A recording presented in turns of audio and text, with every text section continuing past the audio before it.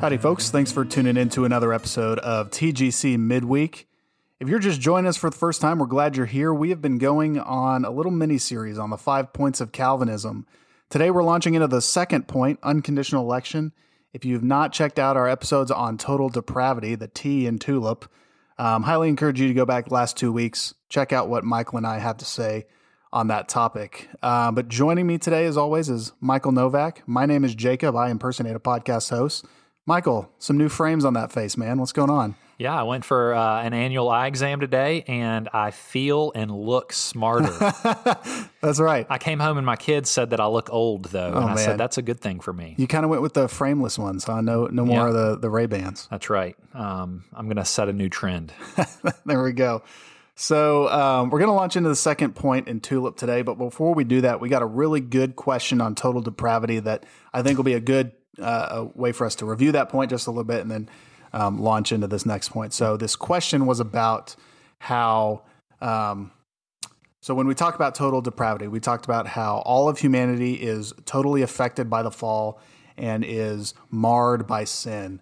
But then how do we square this with the fact that we see non-believers, people who are not Christians, doing good works all the time and otherwise behaving in a moral manner? Yeah, it's a great question and a tension that many people have likely felt as we've discussed total depravity, because we look around in our lives and see lots of folks that would not claim to follow Jesus, but they're doing moral things that we would admire as Christians. For instance, acting with integrity in the workplace, loving their wife well, disciplining their kids in a healthy way. Giving to charity. That's right. Yeah. Donating money and time and energy.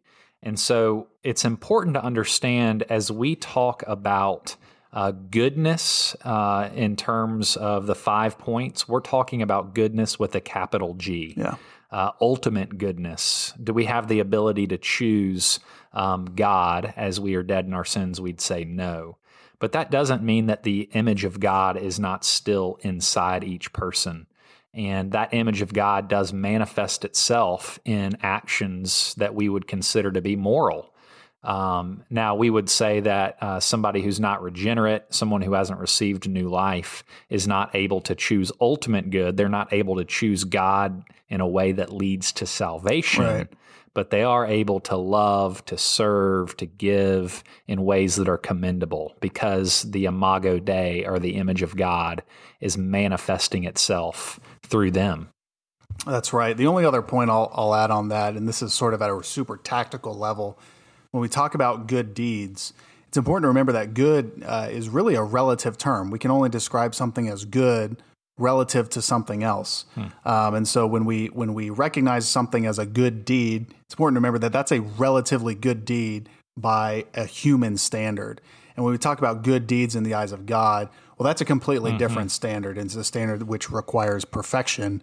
And frankly, all of our good deeds probably have some amount of, improper motive or a lack of true faith or are not conforming to God's law in some way. So it's important to distinguish between, it's important just to recognize that our good works or the good works of a non-believer are good only in a relative sense. That's a great point. Yeah. So great question. And I think that's a good way to segue into our conversation on unconditional election. As I was kind of preparing for this episode, I think if you accept what we talked about for total depravity, unconditional election becomes almost a corollary. It has to be so if we accept what we talked about around total depravity. But this can make some people a little uncomfortable. We're going to talk a little bit about the P word, aren't we, Michael? Yep, the P word. And what is the P word, Jacob? That would be predestination. Predestination. That's right. We will call it predestination. Unconditional election is the U in TULIP. But you see the words election and predestination in the Bible. And so if you claim to be a Bible-believing Christian, which I would imagine that most of our listeners would, then you have got to deal with this idea of election and predestination in some way. You can't just say, I don't believe in predestination and election because it's in the Bible. And so the question for us is, how do we make sense of these terms?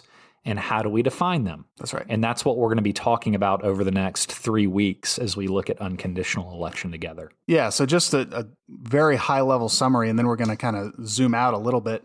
Unconditional election is this idea that before God laid the foundations of the earth, he chose the people to redeem to himself and elected them for salvation, not based of any merit that they had, not based out of any future choice that they would make. God unconditionally elected a people to himself. And that summary might cause a little bit of pause for some folks. So I think we're going to take the majority of this episode and kind of zoom out a little bit and sort of talk about the nature of God in a couple of ways so that we can really unpack this a little bit further. Yeah, I think the thing that we need to do this session is lay a strong foundation that looks at the sovereignty of God from the Scriptures. And if we can lay a solid foundation and come to agreement that God is in control of all things, that he is indeed sovereign over all things and events and circumstances in our life, that'll lead us even further to embracing unconditional election in the way that Calvin would have us embrace it. Yeah, so let's do that. What are some of the attributes of God that we have to get a really good understanding about if we're going to understand particularly what the New Testament's going to say about election? Sure. I think it would be worth our while to spend some time looking at Scripture tonight that highlights God's sovereignty and control. And so if you are listening as you're driving, we would recommend at Trinity Grace Church that you do not try to follow along with us in your Bible. Just listen. We'll take you on a little journey. But the first thing we've got to understand is that God is in control. There's an efficacy to God's control. And to say that God's controlling power is efficacious is simply to say that it always accomplishes its purposes. God never fails to accomplish what he sets out to do. And there's a few places you can go in Scripture where this just radiates from the page. The first scripture that comes to mind is Jeremiah 32:27, where it says, 32:27, I'm going to be flipping a little bit, so it might take a little time here. But 32:27 says, "Behold, I am the Lord, the God of all flesh. Is anything too hard for me?" And then in Matthew chapter 19, verse 26, let me flip there really quickly. Matthew 19:26, Jesus talking about a rich young ruler that he sends away because he's not willing to give up his wealth. In Matthew 19:26, this is what Jesus says. He says, "Jesus looked at his disciples and said, 'With man this is impossible, but with God all things are possible.'" On top of that, in the Scriptures, you see that God's purposes always come to pass. You see this specifically in Isaiah 14. I want to read that really quickly for us tonight. Isaiah 14, verse 24 through 27 says this as it talks about God's will coming to pass. It says, "The Lord of hosts has sworn, as I have planned, so shall it be, and as I have purposed, so shall it stand, that I will break the Assyrian in my land, and on my mountains trample him underfoot, and his yoke shall depart from them, and his burden from their shoulder. This is the purpose that is purposed concerning the whole earth, and this is the hand that is stretched out over the nations. For the Lord of hosts has purposed, and who will annul it? His hand is stretched out, and who will turn it back?" So basically, there's many places we could go tonight. But I'll end with Psalm 33 here, just to tie the efficacy of God's control up with Psalm 33. It says this, Psalm 33, verse 11, says, "The counsel of the Lord stands forever, the plans of his heart to all generations." And so God is in control. All that he purposes comes to pass. Nothing is too hard for him. And that's important for us to understand as we move into this conversation about unconditional election. Yeah, it doesn't just tip the scales in one direction or another. It's not strongly influential. When God wills something, it comes to pass. That's right. It's powerful to do that. Yeah. So as we talk about God's sovereignty and kind of laying this foundation here, where do we see this in the natural world? Yeah, you see God exercising control over events in the natural world, and the biblical writers really don't hesitate to ascribe the events of the natural world directly to God. You see that. Let's go to Psalm 65. Psalm 65 says this in verses 9 through 11. It says, "You visit the earth and water it. You greatly enrich it. The river of God is full of water. You provide their grain, for so you have prepared it.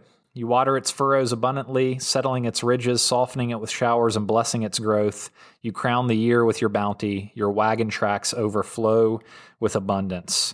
And so you see the idea that God is in control of rain. He's in control of seasons. He's in control of plenty and want.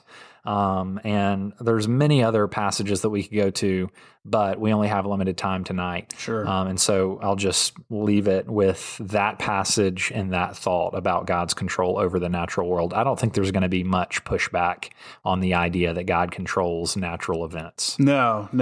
I think when we start to think about this, though, we'll start to see some of the tensions that we're going to have to kind of get comfortable holding together in our minds. And it's really important to point out that when we see these tensions, these are not contradictory things.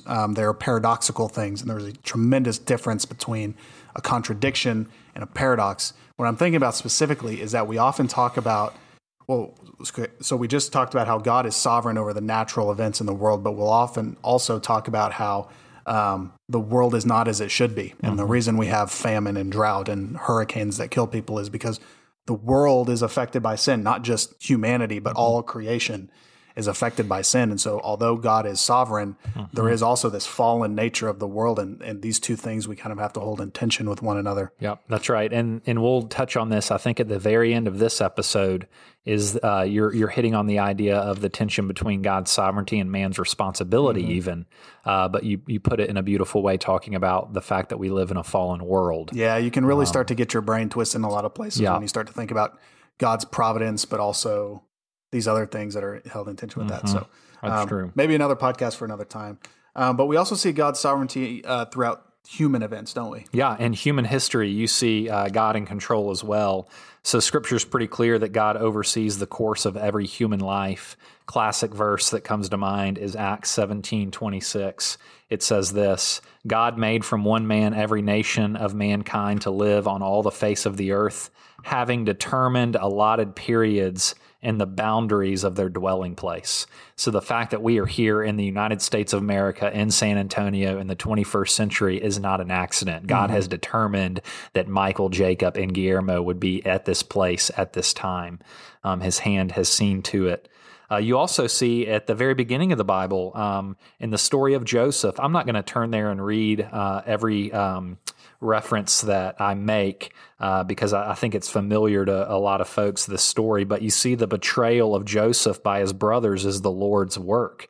In Genesis 50, Joseph basically says, "You meant this for evil, but God intended it for good." And it actually wound up saving the people of God because Joseph was in Egypt during the famine and was able to welcome them to that country.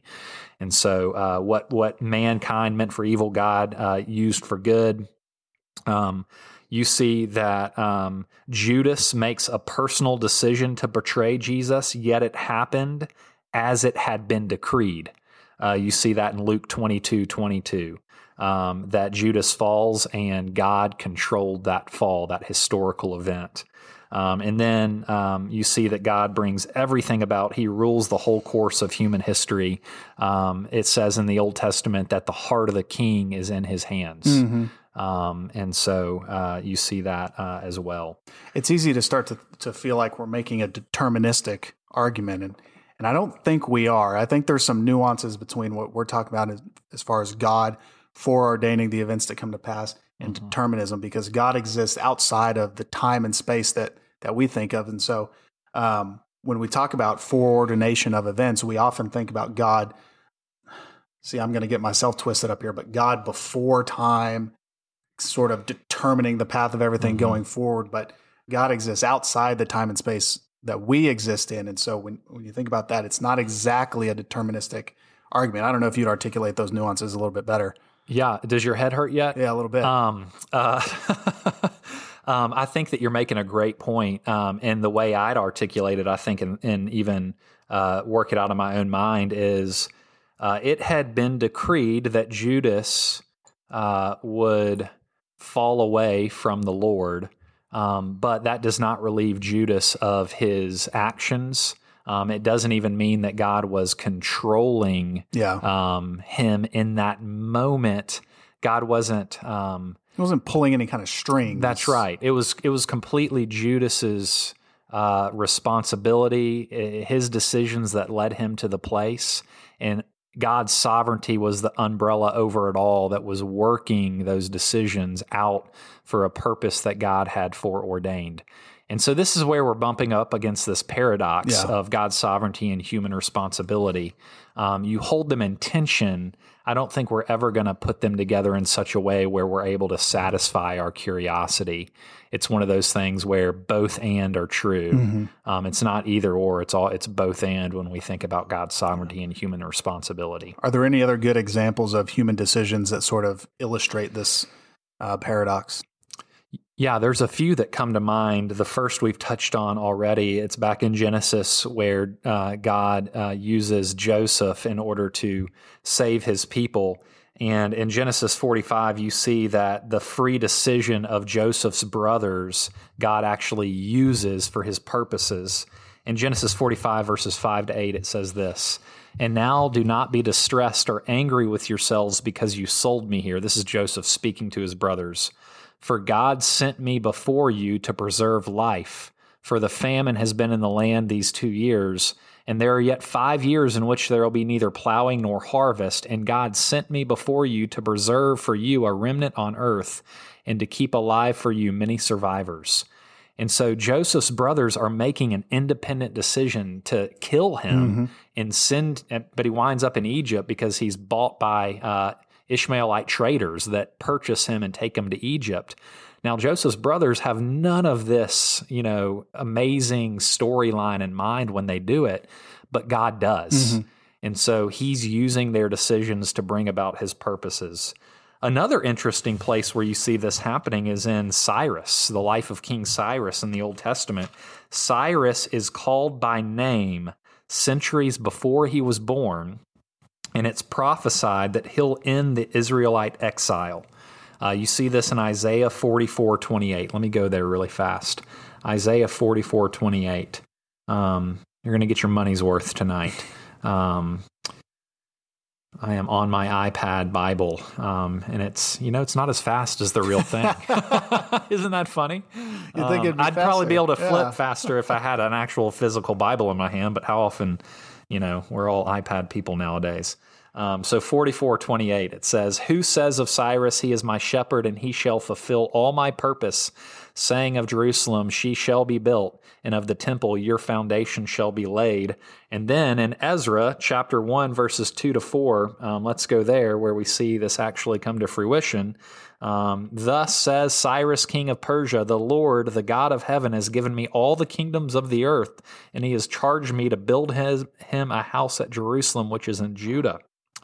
Whoever is among you of all his people, may his God be with him, and let him go up to Jerusalem, which is in Judah, and rebuild the house of the Lord, the God of Israel. He's the God who's in Jerusalem.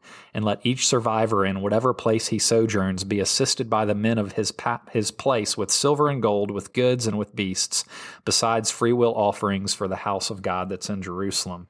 So here you see Cyrus, a completely free agent, sitting on the throne. Doubtless he makes up his own mind for his own reasons to let Jerusalem be rebuilt, but God is the one who's orchestrating it all. And so you've got God's sovereignty on one hand, Cyrus's responsibility and decision-making powers on another.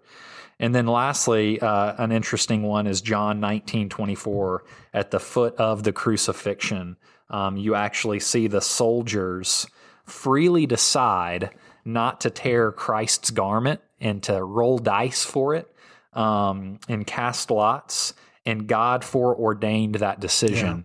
Yeah. Let's see, John 19, verse 24. Let me just read that for you so you're not taking my word for it. Although I hope you do take my word sometimes on things. But 19:24 it says, "So they said to one another, 'Let us not tear it, but cast lots for it to see whose it shall be.' This was to fulfill the scripture which says, 'They divided my garments among them, and for my clothing they cast lots.'" Soldiers had no clue what they were doing at that point, but they were fulfilling prophecy. And so you have these examples of human decisions being guided by God's control. Mm-hmm. And used as part of this kind of greater plan to fulfill prophecy. And in the case of Cyrus, to rebuild the temple and all that, it's important to see how, I like what you said about Cyrus, where he had his own motivations and reasons for doing this. He was not, he didn't understand kind of God's master plan behind everything, or the soldiers casting lot for Jesus' garments. They didn't understand that was prophesied, or didn't understand the significance of what they were doing. But out of their own free will motivations, they decided to do this thing that God had ordained before the foundations of the earth, and through his, omniscience across all time and space, caused to happen. So, it can be certainly a head scratcher at times. Yeah. And you almost get a sense, and the image in my mind is God weaving together a beautiful tapestry with all of these different human decisions that are being made, his sovereignty covering it all. Yeah. And at the end of the day, we look back and see, wow, that's an amazing quilt that he is crafting. Yeah. For lack of a better analogy, I guess. So here's a question for you. Does God always actively will or cause everything to happen? So did God will me to eat Whataburger for breakfast this morning? Or are certain things just allowed to take place because they're insignificant? That is a really great question, Jacob. And it's obvious that God willed you to eat at Whataburger this morning because you were at a Bible study. Oh, yeah, and that's so right. That's right. That was probably planned way before the foundation of the world, that you would be there today studying Galatians chapter 2. Yep. But seriously, I think that we've got to say that even the smallest things in our life are ordained and controlled by God. Because if we don't, where does that line get drawn? Yeah. Now, not to say that he's not using your desires. You woke up and you wanted a honey butter chicken biscuit this morning. But we would say that God's in control. He's sovereign. He knows all things. He's over even that. So I'm with you on that. And I understand the God is sovereign, is in control of everything. There's a difference though between being in control of all things and sovereign over all things and actively causing all things. Mm-hmm. I don't know what I'm trying to say here, but is there a difference between God causing certain things to happen and God simply being in control of things happening? Yeah. Nothing surprises God. Yeah. He's never taken off guard. He allows you to make decisions out of your personality, out of different scenarios that are happening in your life. And so I do think that it's a good distinction to be made. Does God cause everything to happen? Maybe not. Mm-hmm. Is he in control, and is his sovereignty over everything that happens? Absolutely. Yeah, so the Westminster Confessions in chapter 5, where it talks about providence, says, God, the great creator of all things, does uphold, direct, dispose, and govern all creatures, actions, and things, from the greatest even to the least, by his most wise and holy providence. But then just a little bit there later, it makes this distinction that I think is helpful. I'm trying to avoid just reading and boring people, trying to find a good place to jump in. It says, although in relation to the foreknowledge and decree of God, the first cause, all things come to pass immutably and infallibly, yet by the same providence, he orders them to fall out according to the nature of second causes, either necessarily, freely, or contingently. Sure. So I'm thinking off secondary the cuff here, causes but is you woke up and you were hungry for a honey butter chicken biscuit. Yeah, God being the first cause to create me with a voracious appetite for sustenance in the morning hours is the first cause, and the second cause is seeing that beautiful orange and white. That's right. And I'll let people in on a dirty little secret here tonight. Jacob actually didn't order the honey butter chicken biscuit. I didn't, no. What did you order? I'm a Bob man. Okay. Breakfast on a bun. Man. Yeah. That was disappointing to see. Yeah. So, yeah, that's sort of just an interesting question to think about, because there's so many people that will spend their life looking for the thing that God has chosen for them. And I wonder if we do a disservice by not telling people that, I don't know. I wonder if we do a disservice by insisting that people look out for like the one when people talk about marriage, or like this is the job that God has decreed before the foundations of the earth for me to do. I mean, secondary causes, I think, I love that you read the Westminster Confession, and it kind of clears it up a lot for us. The idea of secondary causes, I wanted to go to the University of Tennessee. I went there, and, that was my choice. And God was ordaining and in control of those choices that I was making, but it doesn't forfeit the idea of those secondary causes, my personality, the circumstances in my family, the budget for college that we had. All of these were secondary causes that came into play that were under the umbrella of God's sovereignty. Sure. Yeah. This whole providence question is one that we could probably spend a long time on and probably never really come to a really great answer. So with that in mind, let's go to an even tougher question and talk about how God is sovereign even over our sin. Yeah, and this raises a lot of difficult questions for folks as we start diving deeper into God's control, especially when we talk about God's control over sin. But you've really got to wrestle with what the Bible says on this one, allow it to speak, and wrestle with it, because the Bible's clear that God brings about even sinful behavior in human beings, whatever problems that may create in our understanding. And so the place that comes to mind is Exodus chapter 4, verse 21. You've got this showdown at the beginning of Exodus between Pharaoh, who is basically in charge of Egypt, and God. You might know this story. God wants his people to be able to be free from Egypt, and 4 verse 21 says this, kind of at the very beginning of that showdown. It says, "And the Lord said to Moses, when you go back to Egypt, see that you do before Pharaoh all the miracles that I have put in your power, but I will harden his heart so that he will not let the people go." And so there, very clearly, you see that God hardens the heart of Pharaoh, but then later you see that Pharaoh hardens his own heart in the story. And so God hardens his heart, Pharaoh hardens his heart. Which is it? It's both and. So when we talk about Pharaoh's heart being hardened, how exactly does that happen, and what does this look like? Because I don't think either one of us would say that God explicitly caused Pharaoh to sin or put sin into his heart in so many words. Yeah, and when Pharaoh's heart was hardened, he was basically refusing to obey God's commands. And it's important to make a distinction here. God was not forcing Pharaoh to do anything that he would not naturally do on his own accord. And so in a sense, in hardening Pharaoh's heart, God was taking away the hand of restraining grace and allowing Pharaoh to do what he naturally wanted to do, which is disobey God in the first place. Yeah, God didn't cause him to do certain sinful things, and God doesn't cause any of us or unbelievers to commit certain sins, but rather allows them to act according to their own free will. He basically took the governor off.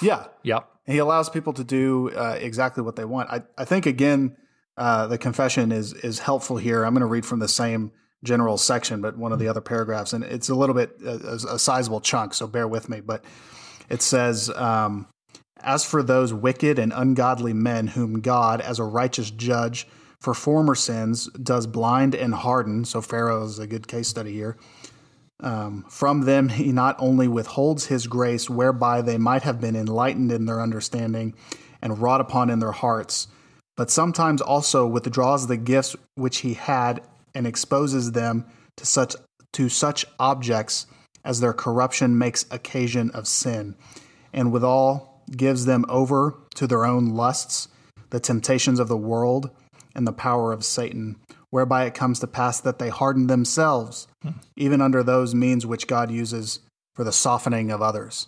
So I think this is just an important distinction that God does not create sin in anyone, but rather withholds some of those common graces and allows a person's natural inclinations to take over. Yeah.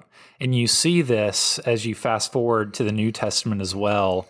the sinful inclinations of man taking over with the ultimate crime of human history, we would say as Christians, the cross itself. Yeah. And in Acts 2:23, a passage we looked at this past Sunday at Trinity Grace, it says this Jesus delivered up according to the definite plan and foreknowledge of God, you crucified and killed by the hands of lawless men, God raised him up, loosing the pangs of death because it was not possible for him to be held by it. So the crucifixion could not have happened without sin, and lawless, sinful men put Jesus to death, but it was according to God's definite plan and foreknowledge. Mm-hmm. And so here God using what was evil for ultimate good. Yeah. Using sin in order to bless the world through the death of his son. For sure. So we've seen how God's will is efficacious. It accomplishes what he intends for it to. We've seen how God is sovereign in the natural world throughout human history. We've seen even how God is sovereign over the sin that infects the world. But now we get into this question of faith and salvation, and there seems to be this huge controversy over this question of why do some people come to faith and not others? Mm-hmm. And I think this is really where we're going to start launching into the unconditional election discussion next week. Yeah, and I think you've got to ask the question, if it's true that God ordains all things to come to pass, why would he leave out what's arguably the most important piece of them all, the salvation of people? Why would he ordain everything else but say that one little piece is going to be out of my control? Mm-hmm. And that's what we're going to be talking about for the next few weeks. And before we close, I do want to just highlight this, because we've talked a lot about the idea of man's responsibility and God's sovereignty tonight. And what do we do with that tension? Mm-hmm. And I think this could help crystallize the Calvinist, Arminian kind of camps, because you see that the Arminians, they see this tension and they conclude, well, we've got to pick one or the other, God's sovereignty or man responsibility. We can't have both. So God in the end isn't really absolutely sovereign or in control. Man's absolutely free, and God doesn't directly intervene in the process. And if that's where you land, you have all of those Bible passages that we talked about to deal with and more. The weight of the Bible is really against you at that point. Mm-hmm. On the other hand, you've got what are called hyper-Calvinists who view this tension between God's sovereignty and man's responsibility. They've got to pick one. They can't have both. And so man isn't actually free or responsible, they say. God's a puppet master, and our decisions are illusions, which is kind of what we were bumping up against a little earlier. Yeah, our decisions illusions. This is the fatalism and determinism side of things. Well, you have all those places in the Bible that clearly state that the decisions of people are their decisions and they're held responsible for them. So it's not biblical either to take this view. And so we would make the argument that Calvinism, as we're going to talk about it in the coming weeks, holds this idea of God's sovereignty and man's responsibility in tension in a way we are trying to get at tonight. Sure. Well, I think that's probably a good place to leave it for this week. Mm-hmm. Next week, we're going to be diving more into the meat of unconditional election, what it is, what it isn't, some of the tough conversations that happen around that topic. We hope you tune in for that. As always, we want to address your questions. If you have questions on the 5 points of Calvinism, particularly unconditional election, send those in, and we want to give it our best shot and take a stab at those. You can email those to michael@trinitygracesa.org, or you can text those questions to 210-920-0783. Until next week, we'll see you later.